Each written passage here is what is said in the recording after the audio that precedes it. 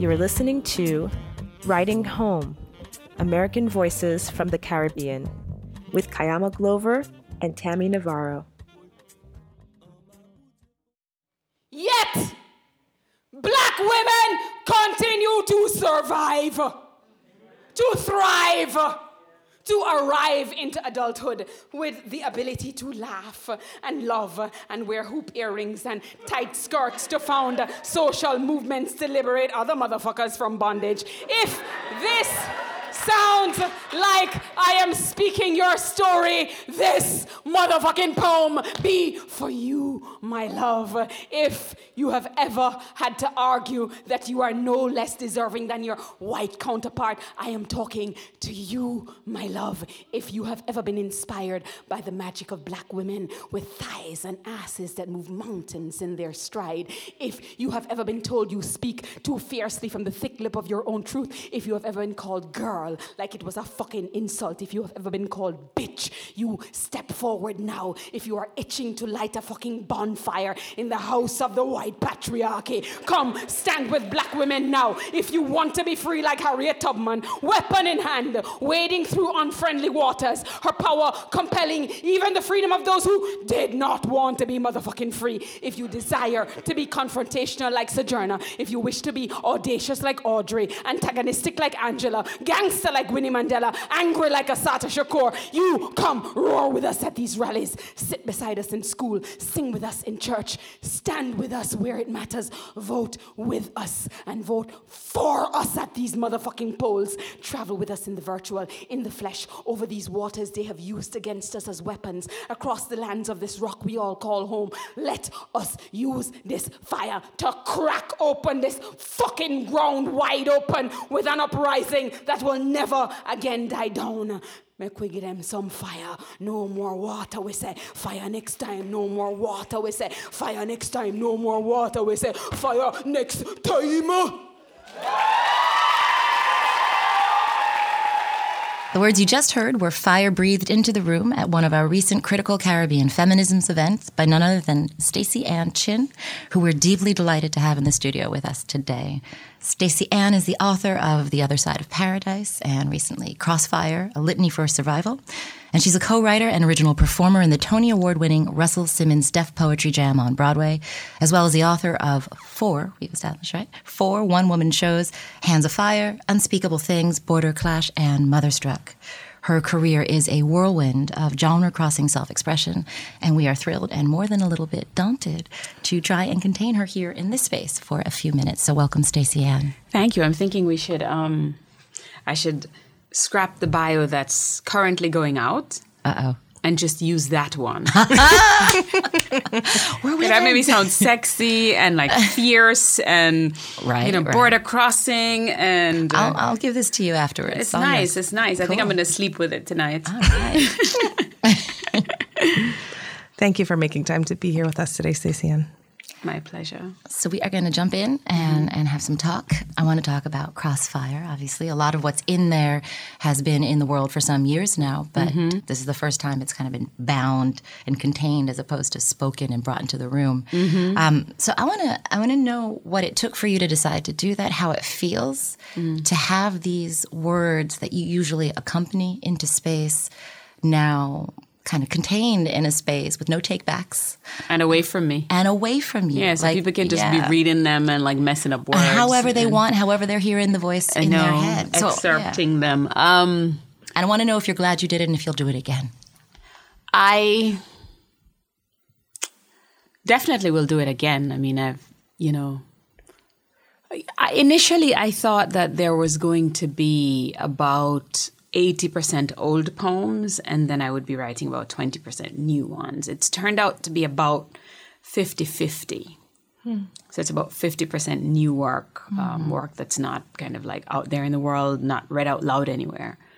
It's a remarkable amalgamation of a life of poetry, I think. I read some of the poems, and I think about that 25-year-old and I think, oh my God, she's so cute. That's funny. So fierce and so cute. And then, I think I see some of the truths have held true for, going on 3 decades now.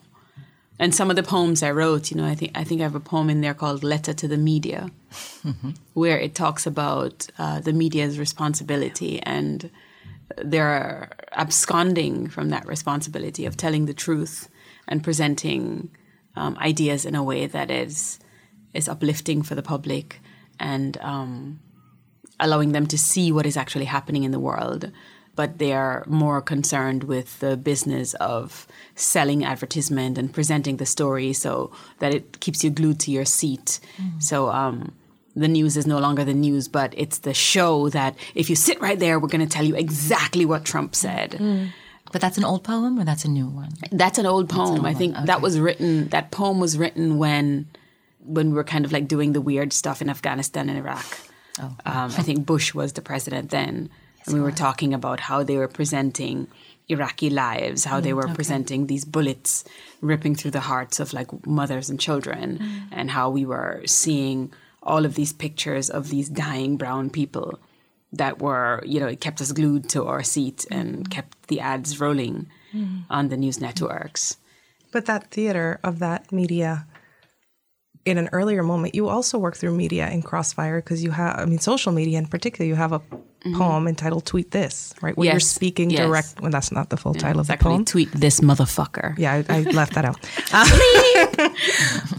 But you work through media, the sort of newer emerging media that's happened in the last couple decades to speak to engage directly with. Yes, I mean, and I don't know if that's to my detriment, but I certainly have very little accountability relationship with institutions.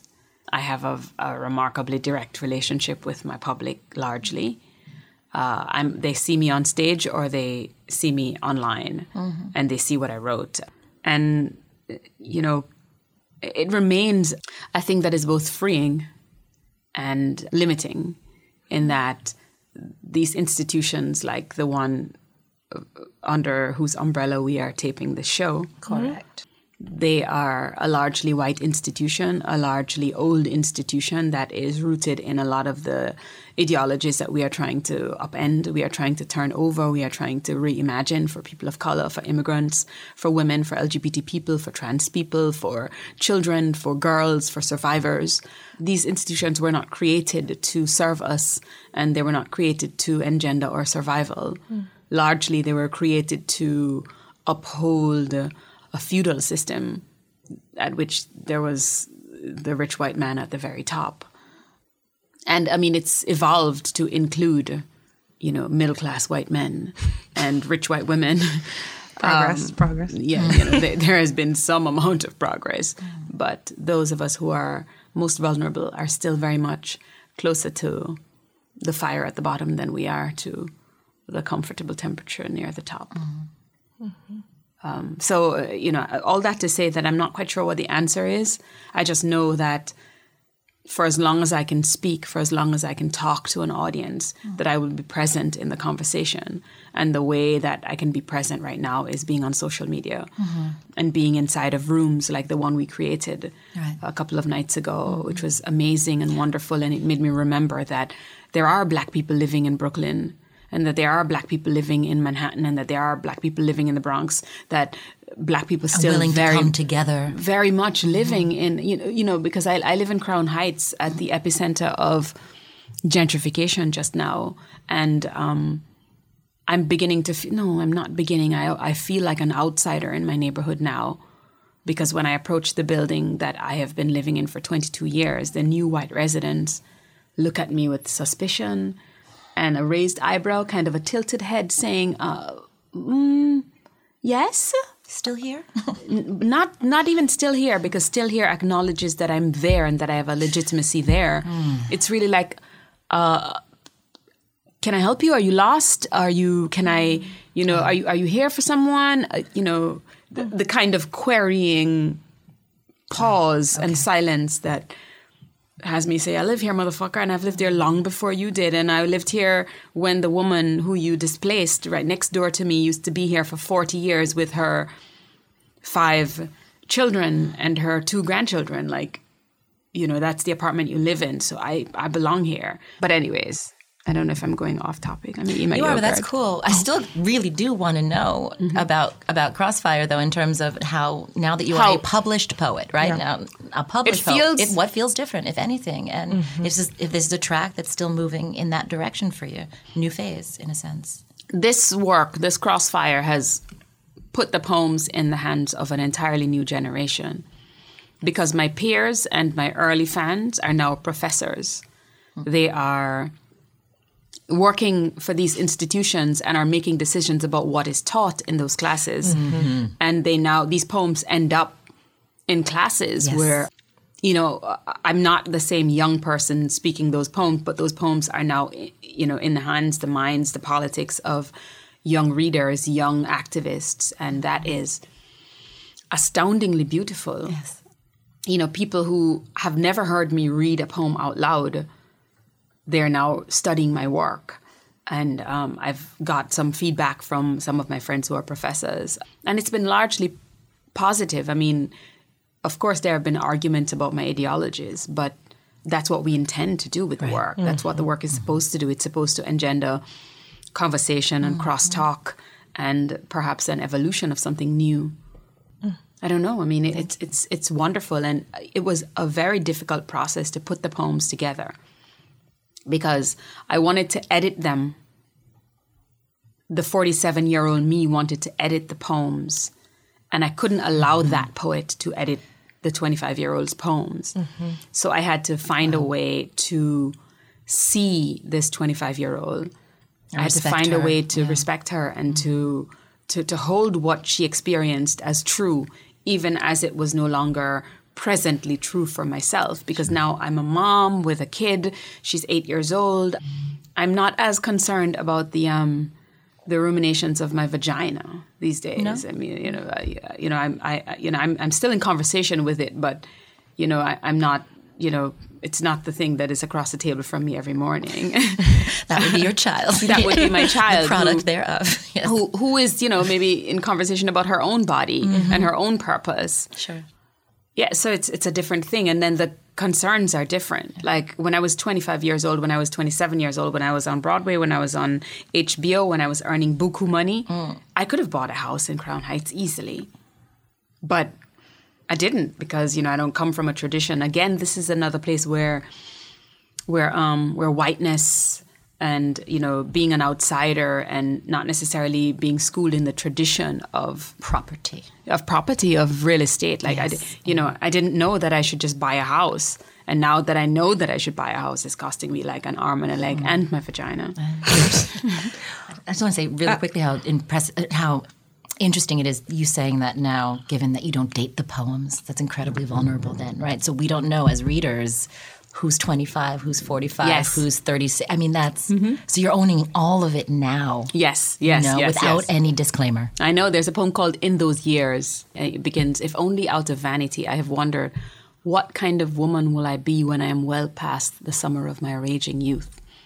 And it goes, will I still be lesbian then? It has all this, it was my 25-year-old attempt at paying homage to T.S. Eliot's love song of J. Alfred Prufrock. So where it's talking about, where he goes, I grow old, I shall wear the bottoms of my trousers rolled. And in the room the women come and go, talking of Michelangelo. And it's very sexy, like beginning, let us go then you and I, when the evening is spread out against the sky like a patient etherized upon a table. Let us go through certain half-deserted streets, the muttering retreats of sawdust restaurants and one-night cheap hotels. And it goes on. And my own poem, I was doing the young black immigrant lesbian version, and I go, will I still be lesbian then, or will the church or family finally convince me to marry some man with a smaller dick than the one my woman uses to afford me violent and multiple orgasms? And it goes on, and in the end it says, I want to be 40. I don't know what I'll be like then, but I know what I want to be now. I want to be the girl who likes to die. I want to be 40 years old and weigh 300 pounds and ride a motorcycle in the wintertime. And I wonder, I'm like, my goodness. I'm 47. I'm well past that point of wondering that kid had about who she would be. And I wonder how I measure up to her. I wonder how what she would think of me now. quieter in places, latent in my power. I now look for the moment to strike. I just, I don't necessarily strike out at everything. I very, very carefully assess, I'm more guerrilla, I think, these days. Yeah. I love it. This is the quieter version. Wow. Stacey Ann Chin. Wow. Damn. The other night was not particularly quiet with that standing ovation. That was amazing. Okay. So talking... The audience is always very kind. Not necessarily because the work is good, but because the work is honest. And resonates. Those things pair. Well. I'm Jamaican and I'm Caribbean. I can't be like everything. I have to find a thing that must be improved because that's how it is. Zuri goes to this school with mostly white kids. And so she has all this, she'll draw this circle. I talk about this, the story on almost every parenting podcast I do. And I talk about, all these other white parents, like all the kids will be around and one white kid will show up and say, "Look, Mommy, I drew a rabbit," and it's a circle. And the mom will be like, "Oh my goodness, that's such a nice rabbit. He's so cute, blah, blah, blah." Zuri will try that shit with me and she will come and be like, "Okay, Mommy, look, I drew a rabbit." I'm like, "Where are the ears?" Rabbits have ears. They have like this teeth. This is not a fucking like rabbit. Don't be going on to the world telling anybody that I affirm this rabbit of yours. This is not a rabbit. You are Caribbean. Find out what the rabbit is. Try and make it the likeness of a rabbit. No, you're not white. Don't walk around telling people that a circle is a rabbit. Only Trump and them can get away with that shit.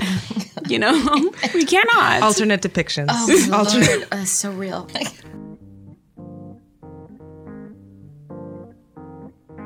Talking of Crossfire, the poem that appears first in that collection, you have a line, and it speaks to me so deeply. So I'm going to read it. It says, "And while we're on the subject of diversity, Asia is not one big race, and there is no such country called the islands." Thank you for that line. I am not from there. We need that. I wonder if you'd talk about that lack of knowledge of the U.S., or it's in the U.S., that lack of knowledge of the Caribbean, like thinking of it as a sort of amorphous place of the islands. And also, there's a tension because you, like so many Caribbean people in diaspora, are based in Brooklyn, in New York. Right? So there's something you get from being here, but there's also maybe something you experience as a loss, that lack of basic awareness of the complexity of the region. The only time I was on Oprah Winfrey's couch, we talked about why I chose to live in Crown Heights. And I chose Crown Heights at the time, I would say the financial acme of my career. Because, and at a time when the poorest of Caribbean people lived there, largely because it was Caribbean. And because it sounded Caribbean, and it smelled Caribbean, and it tasted Caribbean, and there were Caribbean men on the corner, and Caribbean old ladies going shopping during the daytime, and the children still spoke with Caribbean accents, even though they had never been to the Caribbean. There was an enclave that was decisively Caribbean, and you have to say Caribbean because it was all over the Caribbean. And I would be able to get Jamaican food on the corner. And I was so proud. I'm in the interview so young and pointing out like, look, that's a breadfruit. And, they took me to to walk Nostrand Avenue and to look at the foods because they wanted that in the shot. Because they wanted me being home, because I was talking about being driven, being in exile from Jamaica because I was a lesbian and I was so loud and I had to leave because it was unsafe for me to be there. And I talked about how Brooklyn, particularly Crown Heights, was a place called home. It felt like home. It gave me that home that I missed, because I wasn't an immigrant who was a willing migrant. I didn't come here because I wanted to. Toward family. I didn't arrive in the arms of family, certainly, and I didn't come here, and I can't say that my life outside of my queerness was better. All my peers in Jamaica now live in large homes. They do very well. They are very established in their careers and their lives in Jamaica. They experience a kind of pride. I mean, many of them are running the country in government. They occupy spaces of power in Jamaica. And I would have come up with them and been one of those voices, whether as a university professor on campus, writing for the newspaper, being on TV, being consulted for all kinds of ideas. You know, my mind would have been a very alive and visible thing in Jamaica because I was on my way there as a student. And as evidenced by all my peers, I mean, they're very successful. I mean, they're CEOs or, you know, vice presidents of like the largest companies there, you know, whether it's the company that makes beer or the company that, I don't know, lends money to people or whatever. But they're, and You're talking about your peers from UWI, right? my Not your peers from UWI. Paradise. No, my peers Right, from okay. UWI. Definitely. I mean, like having jumped out of the social, having jumped off a couple rungs on the social ladder when I went to school and being light-skinned and learning how to speak the Queen's English and all of that, that kind of pulled me out of the abject poverty into which I was born. Right. So I had made the leap. Okay. So as a young 20-year-old in Jamaica, I was well on my way to becoming a member of society that had some space, some power, and definitely peer respect and room to kind of be all of who I wanted to be. But my queerness compromised that. Yeah. And so when I came here, you know, when I was attacked on campus by about a dozen boys who sexually assaulted me, and I came here, a part of the trajectory of life here was that I was talking about that, and that's how I ended up on Oprah's show, the Oprah Winfrey Show. But my social climb was arrested because I was immigrant and I was Black, and I was an oddity, and I wasn't immediately able to wear the clothes that were valuable to people with power in this country. So I shopped at Conway. Mm-hmm. When I just came here, where I bought my shirts for $2 and $3 and $4. And I didn't quite know how to dress in the sleek way that is valuable for the valuable people in New York. And that's kind of how I discovered my style. Like, you know, I just kind of wore, you know, I couldn't necessarily afford the things that you were supposed to wear in 1997. Mm-hmm. And so I just decided I was just going to wear whatever the hell I wanted to. And 3 years later, people started to say, "Oh my goodness, that's her style. Oh my God, she's rocking it. It's great." It's, you know, and you know, that's kind of how my fashion choices evolved. And I realized that I could put on anything I want, and as long as you're walking upright and looking like you ought to be able to wear this without anybody saying anything. Nobody says anything in New York City. Just this conversation makes me think about the importance of asking you your relationship, your professional relationship now to Jamaica. You talk about some of your peers, your former peers coming up out of university, but now your book, you know, your first collection of poetry is out. What is your professional relationship in Jamaica and here? I mean, here you're incredibly well known, and I just wonder how that is for you. I would say that for here, I feel valuable, and we can talk about how that value is now mitigated by like age and, you know, race and sex as you age and those kinds of things. And in some ways buoyed by the fact that I'm a mother, because there's a way that people value motherhood. There's a kind of legitimacy to your womanhood that is affirmed when you have a child, when you, oh my God, you carry the pregnancy to fruition. So there's that. But in Jamaica, it's... On stage the other night, I think I was listening to Alexis's biography, her bio. Someone was reading her bio. That was me. That was Tammy. Yes. Tammy was reading her bio. Someone. And I remember it clearly because I was filled with such envy because someone called her the Pearl. Is it the Pearl? Yes. Wasn't it the Pearl? The Pride of Anguilla. The Pride of Anguilla. And I was so jealous. I coveted so deeply because I would never be called the Pride of Jamaica. And for all my successes in the rest of the world, I would say Jamaica has never opened its arms and said, "We love you and we value you." And it remains a sore spot for me, indeed. It remains a place that certainly silences me and reminds me of being small and unimportant. And no matter how bright I was as a kid, and no matter how articulate and no matter how well I did in school, that no one would be there to collect my report or stand. You know, I went to my high school graduation and I never went to any other graduation after that because I didn't quite like the feeling of everyone else having family there and I'm there by myself. Yeah. So I never went. I graduated college, finished university, and I just never went back to any graduation. I just finished and they sent me my degrees and I never went back because, you know, it's the only pictures I have from like my high school graduation are pictures that other people took and I was in it. And over the years, I've coupled the photographs of other people's families together. And there are a few now of me. So I'm used to being alone and used to being... So it's this juxtaposition of America's acceptance of who I am. And even, I mean, without America, I wouldn't have known. Like in Jamaica, I was like a skinny girl, so I wasn't attractive. You needed some curves to be attractive in Jamaica I grew up in.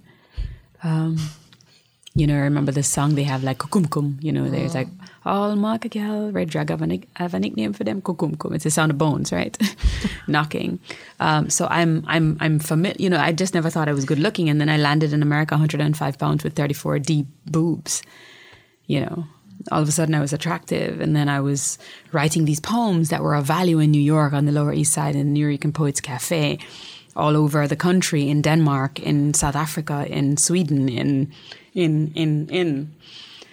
So I've experienced certainly the parallel and the more, you know, I mean, I was on Oprah's show and everybody in America was like, oh my God, you're amazing. That's so great. Your career is doing well. Congratulations. And then Oprah's people called from the show to say, do we need to move you because we're getting so many death threats? Oh my God. About you? Do we need to like figure out a way to get you out of your house? How's your family in Jamaica? Are they safe? And then I actually went down. I remember, do you remember when before the white people came and Atlantic Mall wasn't so fantastic? Yes, I do. And it just had like some, you know, I don't know. Jimmy Jazz? Model. Yes, Models, Jimmy Jazz. It had a, you know, that animal, it's like the cheeseburger place or like the kids go there and it's cheese in the name. Chuck E. Cheese. It had Chuck E. Cheese in there, you know, and then it had like, you know, but now it's got Victoria's Secret and it's got like, you know, Uniqlo and everything. Zara. Yes, all the fanciness. Mm-hmm. And so... We just did a lot of advertising for a bunch of folks, by the way. Bleep, bleep. Bleep, bleep, bleep, bleep, cut. I think it's cool if we leave it, but... Yeah. But you were down there. But I was down there and, you know, and I was kind of like high from everyone talking about the Oprah show. I mean, even my aunt, who is like crazy Christian, and she's the one who kicked me out of the house because I was gay at 11 o'clock at night up in Poughkeepsie and I had to find my way down to Brooklyn and figure out somewhere to stay that night. She called up her whole church to watch me on Oprah, talking about being gay in Jamaica, which is something that she was like ideologically opposed to because Oprah was such a big deal. So I was feeling kind of high. And then I went downtown and then this guy, he just like said, excuse me, are you that girl from Oprah? And I said, yeah. And he just shoved me in the chest and I fell on the ground. And he said, if this was Jamaica, I would kill you right here and nobody would care. And then, so I've always had to deal with those two things happening at the same time. I've also performed in Jamaica where they had to kind of like smuggle me out of the building because people were coming to get me because of what I said. But I also, like, there's a festival called Calabash Literary Festival. Of course, yeah. Of course. And they've had me back so many times. And I am going back this year with Crossfire. Excellent. So the very first time I performed in Jamaica, Calabash had me. So I went down and I was so scared and I thought everybody was going to kill me because this was before Oprah, this was before everything, and I knew that I was going to die. I was going to die right there, but my own principled idea of how I should be said that you cannot be on HBO, you cannot be in America talking about this stuff, and you do not take the opportunity to go home and make a statement in a place where they're offering you the space to do it. So I was trembling and I did it and I got a standing ovation. So my relationship with Jamaica professionally remains a thing that is, you know, untenable and changeable, and I'm never quite sure what will happen, with Jamaica. But then, in America, I'm always Black. I'm always an immigrant. Damned if you do. You've From got a the Jamaican islands. child, though. Yeah. How does all this fit in your mothering of Zuri and her relationship to your home? She loves Jamaica. She's had nothing but great experiences. I mean, her thing is like, I love Jamaica except for the mosquitoes. But she loves Jamaica, and all my friends with children who are around her age, she has like relationships with them, and she's friends with them. She knows she's Jamaican. She claims it. So she's mitigated that relation. I mean, she's For sure, a healed for version certain, of for you certain. in Jamaica. in And a then for sense. many years, when Zuri was born, I started dating a person who lived in Jamaica. And for 2 years, I went all the time. Like I went every opportunity I went. And so that kind of rekindled my relationship with Jamaica in this very decisive way with my child at a time when she was so tiny that everyone wanted to help and to hold her and to celebrate her. And no one cared that, I'd mixed her up in a test tube and like poured her up my vagina. They were all very like happy with the kid because Jamaicans are like that, culturally Caribbean people are like that. Give me the baby. Everybody want to do something with the baby. Let me change the baby. Let me hold the baby. Give me no, man, no. I'm like, can I please have my child back? No. I'm not finished with her yet. I'll soon come back, and they're going around the corner with the baby. I mean, that was wonderful to have for the first 2 years of her life, consistently. And, I rekindled friendships that I hadn't really been close with those people for a long time. It was good. It was good, and it remains a really good time in our life, because Jamaica is just really good for having children. She also made you a mom in that space, right? Yes. Like she identified you in a way. Yes. That was She digestible. Right? definitely changed. Like I was no longer the lesbian who, the conversation was that I was actually performing cunnilingus on stage. That was the rumor that was floating around in Jamaica to the people who were not at the show. Like, people were like, she doing all kind of thing. Yeah, I think they even doing that on stage. I mean, like, when the truth is not readily available to people, they make it up. But then the narrative changes when There's a child, and that is so cute, and then she was so articulate, and then she kind of like rolled into the world articulate and smart and kind and compassionate. I had the worst pregnancy in the world. I mean, it was terrible. From 3 days after insemination, or for putting it back, from 3 days when they put it back, the eggs in, implantation, from 3 days from after that until they cut me open and pulled her out of me, I was in physical duress. I went to the hospital 26 times. I was bleeding the entire pregnancy. I was throwing up the entire pregnancy. I was spitting and on bed rest the entire pregnancy. I had to have strangers care for me. It was agonizing, and yet another reason to support women's right to opt out, deciding what happens or doesn't happen with their bodies. Like, can you imagine if I didn't want to be pregnant? Oh my God. If I didn't want the child, Lord have mercy, Lord help us, Jesus. And when I say Lord help us, I mean Audre Lorde.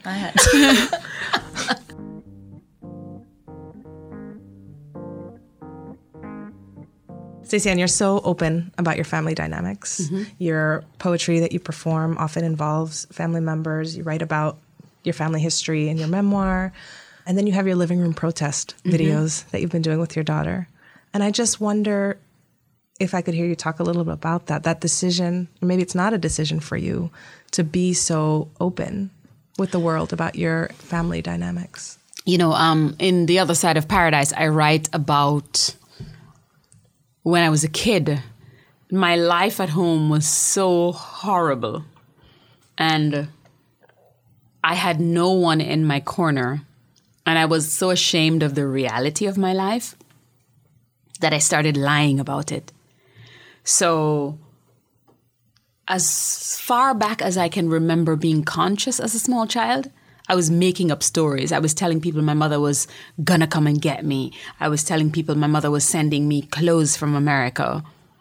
Although she was in Canada, I was telling people in America. Potato. After the summer, sometimes I would come back to school and be like, oh yeah, I was in America. And I would fake an American accent going like, oh yes, I was in America. So that's why I'm speaking with an American accent, because, when you're over there, you just have to speak in this American accent. So there are many ways. And I remember as a teenager when my friend when my friend's dad would give me a ride home, I would have, I don't know if this happens in other places, but certainly in Jamaica, the poverty is right next door to, the affluent. And so my friend, I would make them drop me at the rich person's gate and say, oh yeah, this is my house. And then I would wait until they drive away, and then I would walk to the wrong side of the tracks to walk down the path and up the, rocky hill path to get home. So I really lived that reality. And even I remember I used to go down to the telephone booth with my friend, and I would call my mother Colette, and then my mother would pick up the phone. Remember those days when you could hear the other person refusing your call? So she would get on the phone and she would say, "No parle pas anglais," and I don't speak English to the operator, and I would hear her say she doesn't speak English, or she would say, "No, I can't speak on the phone now. I'm not accepting the call." And then I remember stealing myself, and the operator would say, "I'm sorry, but they're not accepting the call." And the operator would hang up, but I would continue holding the phone for another 10 minutes because my friend is with me, and I don't want to admit that my mother didn't accept the phone call from me. So, I had all that going on. I spent years constructing this reality, this alternate reality of my life. And by the time I got to 15, it was just such a burden. Like, lies take a lot of work, I mean, I don't know if people are out in the world are truth tellers and therefore they're not aware of how much work lying takes, but it takes an enormous amount of work to keep track of who you've told, when. And the emotional toll. The emotional toll, and then you have to always kind of try to separate the truth from the lies so that you are not being like going crazy in your head about what is true and what is not. And so I get a scholarship to the Shortwood Teachers College, and I moved from Montego Bay to Kingston, and I'm sitting in my room, and my roommate says, "So where are you from?"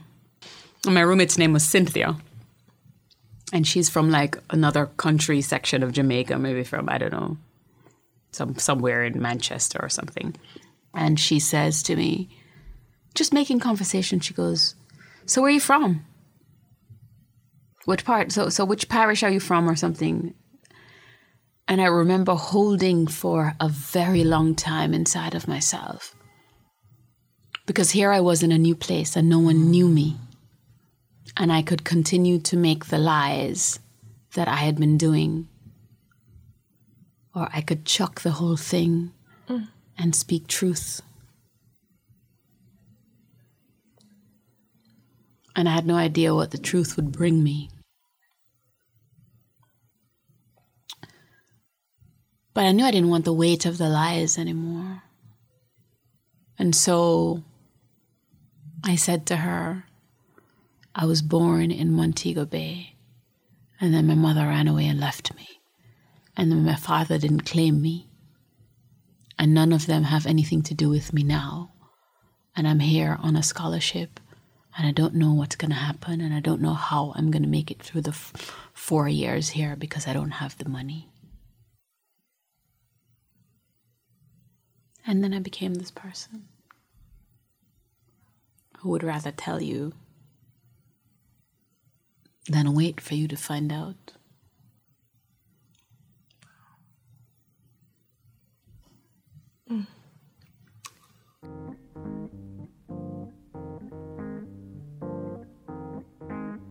There's a word I want to talk about with you, resilience. It's a word that is used to describe Black women very, very often. Mm-hmm. And I know it's meant as a compliment. I understand that. But obviously, if you really think about it, it just truly means someone who's both superhuman but also subhuman, right? Someone who's just won't have the decency to die or drown in their own tears or what have you, right? That's really what resilience is. You don't stay down. And so that word, but also bringing this back to the fact that you're a mother, what do you think, or what have you told your daughter about the resilience that will be expected for her in this world and how much she should be willing to bear? Funny you should say that. This morning, she came home yesterday telling me, I learned about Frederick Douglass. I watched a movie about him. Do you know that he was enslaved and then he ran away from slavery and, followed the North Star to New York, and then he started a newspaper that he called the North Star because that's what he followed when he came to New York. And just kind of like just going on about like details of him and stuff. And we have these finger puppets on the fridge that are like, Frederick Douglass, Harriet Tubman, Frida Kahlo, like all of these people. And so she's like, she goes, I have to take this to school tomorrow. Is it okay if I take it to school? I'll be very careful with it and I'll just put it on my inside pocket when I'm finished sharing. And it comes with a little card that you can get to read. And then we, in the car this morning, she's like, Frederick Douglass, he's got white hair. And I was like, yeah. And we talked about what he might have been like when he was younger and blah, blah, blah. And then there was silence. And then she goes, does it ever make you feel good when you talk about slavery? And I said, I don't think it makes me feel good when I talk about slavery, but tell me more about what you mean when you ask that. And she says, it just makes me feel sad, and it makes me just worry about everything, and it makes me feel scared that they're going to come and take me away and make me a slave or take you a slave, and then they'll sell me. And then she starts crying in the car. And, she's a crier, this child of mine. I am not a crier, generally. I am what you call resilient. Yes, indeed. I am, her name means vulnerable. Siali, it's the Mutuan is spoken by the Fiji people, and it means the frangipani flower, which they say is at once strong and vulnerable. And I wanted to give her a name that meant she could bend but would not break. Because I think I have been broken so many places because it is so hard for me to bend. And so I wanted her to be able to bend, because sometimes bending saves your life, So she's a crier, and she's always crying about some shit. Always like, is crying about somebody else's sorrow, crying about, her own sorrow, and then I'm like, why are you crying? And she's like, I feel like crying. I should be able to cry if I want to cry. And we have these big shouting matches, and she's crying, and I'm like, you have to save your things for something that's important. How do you get to decide what's important to me? And she goes on, and she cries, and she cries, and she cries all the time. So I've been like forced to make a way for the crying to be present. But so diplomatic. But also to urge her to a place of not allowing other people's sorrow to be swallowed up by your own tears. So then, so we have this pushing conversation this morning where I was like, well, let's see, why are you crying about slavery when you're thinking about it now? What exactly about it? And then she says, well, she's sad about slavery, of course, as it happened before, and she knows that it's still happening in places now. But she's essentially afraid that it will happen to her. And we talked about why it wouldn't be likely that it would happen. And so to think about it wouldn't be, the best use of one's mental resources. And then we began to talk about why it is important, even when it is difficult, to talk about difficult stories and to share difficult stories and to have your life be out in the world And then we talked about, one of our favorite movies is the last Harriet movie. Not because it was like the best movie ever made, but it was a black woman kicking ass and freeing people. And she was not a victim. She was largely a woman wielding her power and, moving through the world with such autonomy and such, force that it was beautiful. And it was a black woman with black skin, with a black body, black face, black nose, black mouth. We actually did a review of the movie, and Cynthia Erivo said she liked it. So that was like a little geek out moment for both of us. We began to talk about how it is that when these stories are told, how those stories inspire other people to act. Because she said that when she saw Harriet doing all of her amazing feats in the movie, that she herself felt like, as a black girl, that she could be strong and she could walk fierce and she could be magical and that she could be a superhero as well. And, it made us, so we have to have these conversations that talk about why it is important to be a voice in the world. I mean, and when you ask Zuri, who are you and what are you, she will say, my name is Zuri Chin, and I am an activist, and I'm a black girl, and I'm very proud of my hair and my body. And she will say one of the favorite things about her is that she's an upstander and not a bystander. And I think that's something that we've worked on her whole life. And whether she goes on to that life or not, I know that she will always be the girl for whom it won't be so easy to stand by and allow someone else to be hurt. Because she finds such a value in being an upstander and being an ally. And our own lives, our own lives aren't terrible. Her life is pretty good. People are very impressed with her. They like her a lot. She's very easy to make friends, not as emotionally twisted as those of us who were raised in different spaces are. She can hear somebody say, I don't want to play with you, and not be twisted about it. She's a pretty happy kid, pretty well-liked kid. But then she has to know that that is privilege, and that she has to wield that on behalf of those without that privilege, and that it is her duty. And every time she doesn't do it, barring being safe for herself and being safe in herself, that she is absconding from a duty that is necessary and a necessary part of being a citizen of the world to make it better. And there are moments when I see her shaking and she's trembling and she is a little afraid of doing what she knows is the right thing. But she's very convicted in herself that she must do the right thing, even though it's difficult. And as I said, I've seen her stress about it, and I've wanted to tell her, no, you don't have to do it. But I want her to be able to do it and choose that for herself, and not necessarily, fall back on wanting to be saved. She can be a savior. She can be the Lord that people say, Lord, help us. And she can be that person, and not just asking, for someone else to come and save you. You can save yourself. You can save others. And if you take that as a way of looking at the world, then my God, what an army we would create to make the world better, to change the world, to address all of the things that are wrong with the world. I love that. She can be a savior. It's beautiful. Mm-hmm. Thank you so much for being here. Thank you for all this wisdom today, before, and with what you'll continue to do, I'm sure. Thank you. Well, thank you for making space for people like me, because the institution doesn't always make space for us.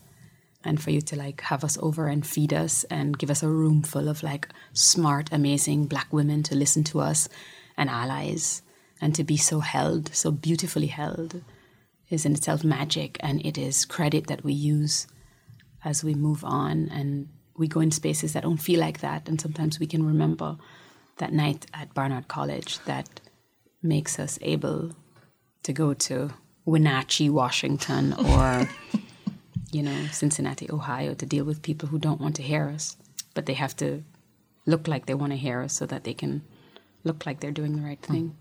So thank you for having us. Thank you, Stacey.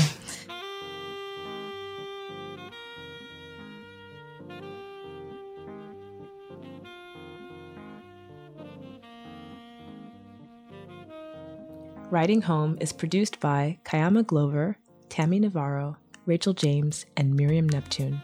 Support for this podcast comes from the Digital Humanities Center, the Center for Research on Women, the Media Center, and the library at Barnard College. Our music is by Aizan from their album Diligence, and the track is Tribulation.